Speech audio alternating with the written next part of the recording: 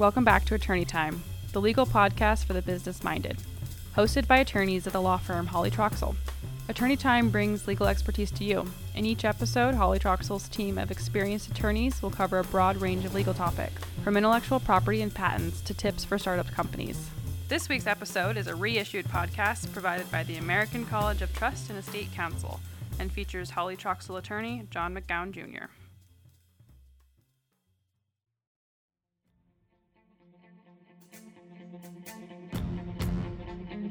A primer on private foundations. That's the subject of today's ACTEC Trust and Estate Talk. Welcome to ACTEC Trust and Estate Talk from the American College of Trust and Estate Counsel, a professional society of peer-elected trust and estate lawyers. This series offers professionals best practice advice, insights, and commentary on subjects that affect our profession and clients. To keep up with the changing world of wealth planning, subscribe at iTunes, Apple Podcasts, Stitcher, Google Play, or other podcast sites. And now, our ACTEC Fellow host with today's topic.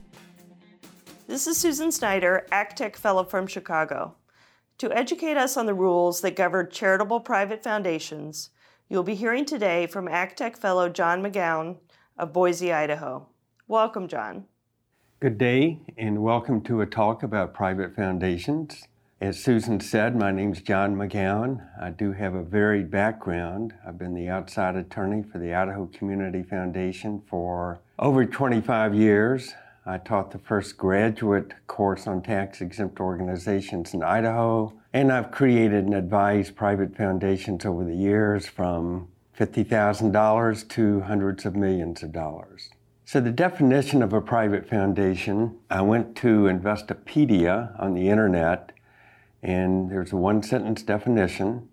A private foundation is a nonprofit organization that is usually created by a single primary donation from an individual or a business, and whose funds and programs are managed by its own trustees or directors. I will approach this talk from three different perspectives. One, why would someone want to create a private foundation? Second, we'll look at the federal income tax aspects. And third, we'll take a look at the State Nonprofit Act and governing documents. So let's turn to why someone would want to create a private foundation. Creators usually fall within two groups. One, you may have a wealthy individual or family, or second, you could have a corporation. For example, there's a General Motors Foundation that was created in 1976. The IBM International Foundation, created in 1985, that has roughly $300 million. There's a Micron Technology Foundation, created in 2000. It's got well over $100 million. Corporate foundations typically have close ties to the corporation that don't apply to most private foundations. So my focus will be on the wealthy individual or family. And why are wealthy individuals or families attracted to creating a private foundation? I see three main reasons. First, tax benefits play a role. There's an income tax deduction for a current donation to the foundation. And for the very wealthy, the federal estate tax exemption is currently $11.4 million per individual. Many people feel that is plenty for their children and donate the excess to a private foundation. A private foundation can be a vehicle for the family to rally around. I'll mention a cautionary note here. All too often, a family leader will decide to create a family foundation. Unfortunately, the other family members may feel it's that person's foundation, and they don't buy into the concept. Further, the children may be resentful because the dollars funding the foundation is money that they don't inherit. So my suggestion for a family leader thinking about creating a private foundation is to bring in the family from the very beginning and defer many of the decisions to them. In short, it needs to be a family project from the start. The third main reason I think people create a family foundation is control. The individual family creating the private foundation wants to retain significant control over how the funds are invested and how they are distributed. So the second item I want to talk about are the federal tax rules. And there's an overriding policy theme here. The default in our country is people pay income tax.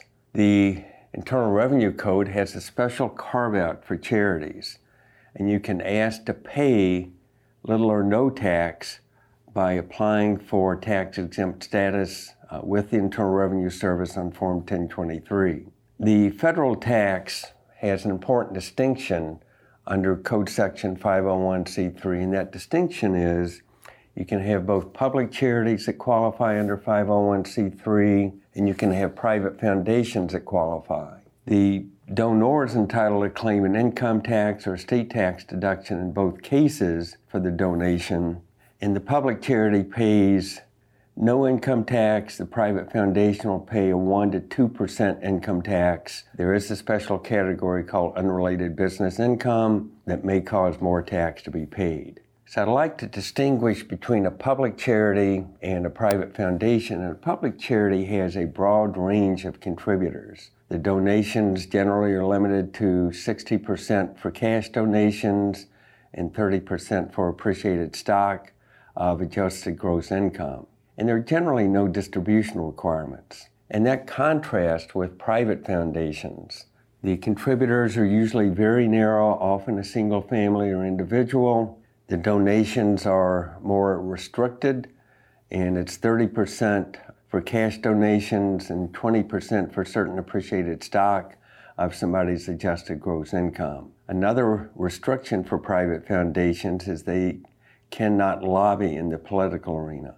So, subject to various restrictions that are aimed at prohibiting self-dealing, there are stringent rules for private foundations that are much more stringent than for public charities. And the reason for that is you've got a private foundation that's controlled by typically one family, and then that family doesn't have oversight from the public. And that's why the Congress has decided, let's have more restrictions on private foundations than we do for public charities. There's a small subset of private foundations for private operating foundations, and what they do is on-the-ground charitable work. But the great majority of private foundations make grants to public charities. We'll also mention that for federal estate tax purposes, bequests to private foundations and public charities generally qualify for a deduction for federal estate tax purposes. So the last item I want to talk about is state law and corporate documents. And private foundations can be created as a trust or as a corporation.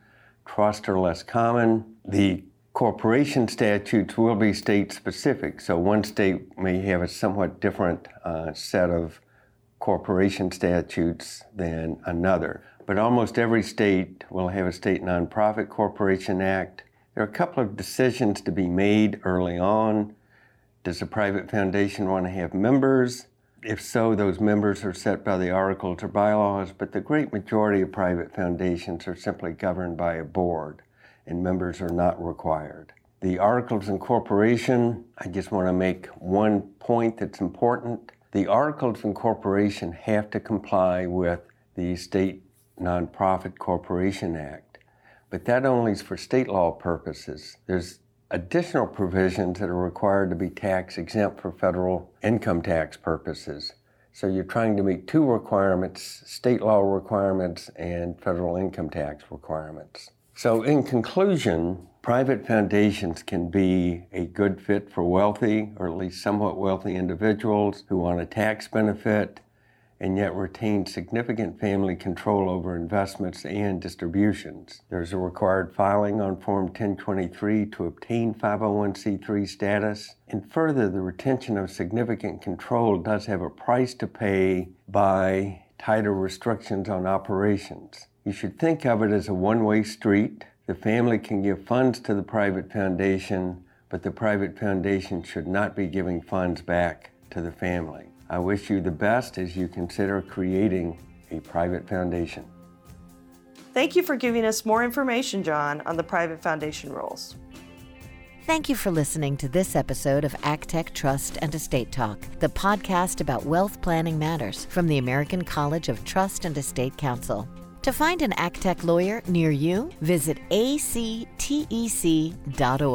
Please subscribe to this podcast and leave us a rating or a review at iTunes, Apple Podcasts, Stitcher, Google Play, or wherever you download your podcasts. Follow us on Facebook and Twitter at AgTech Talk.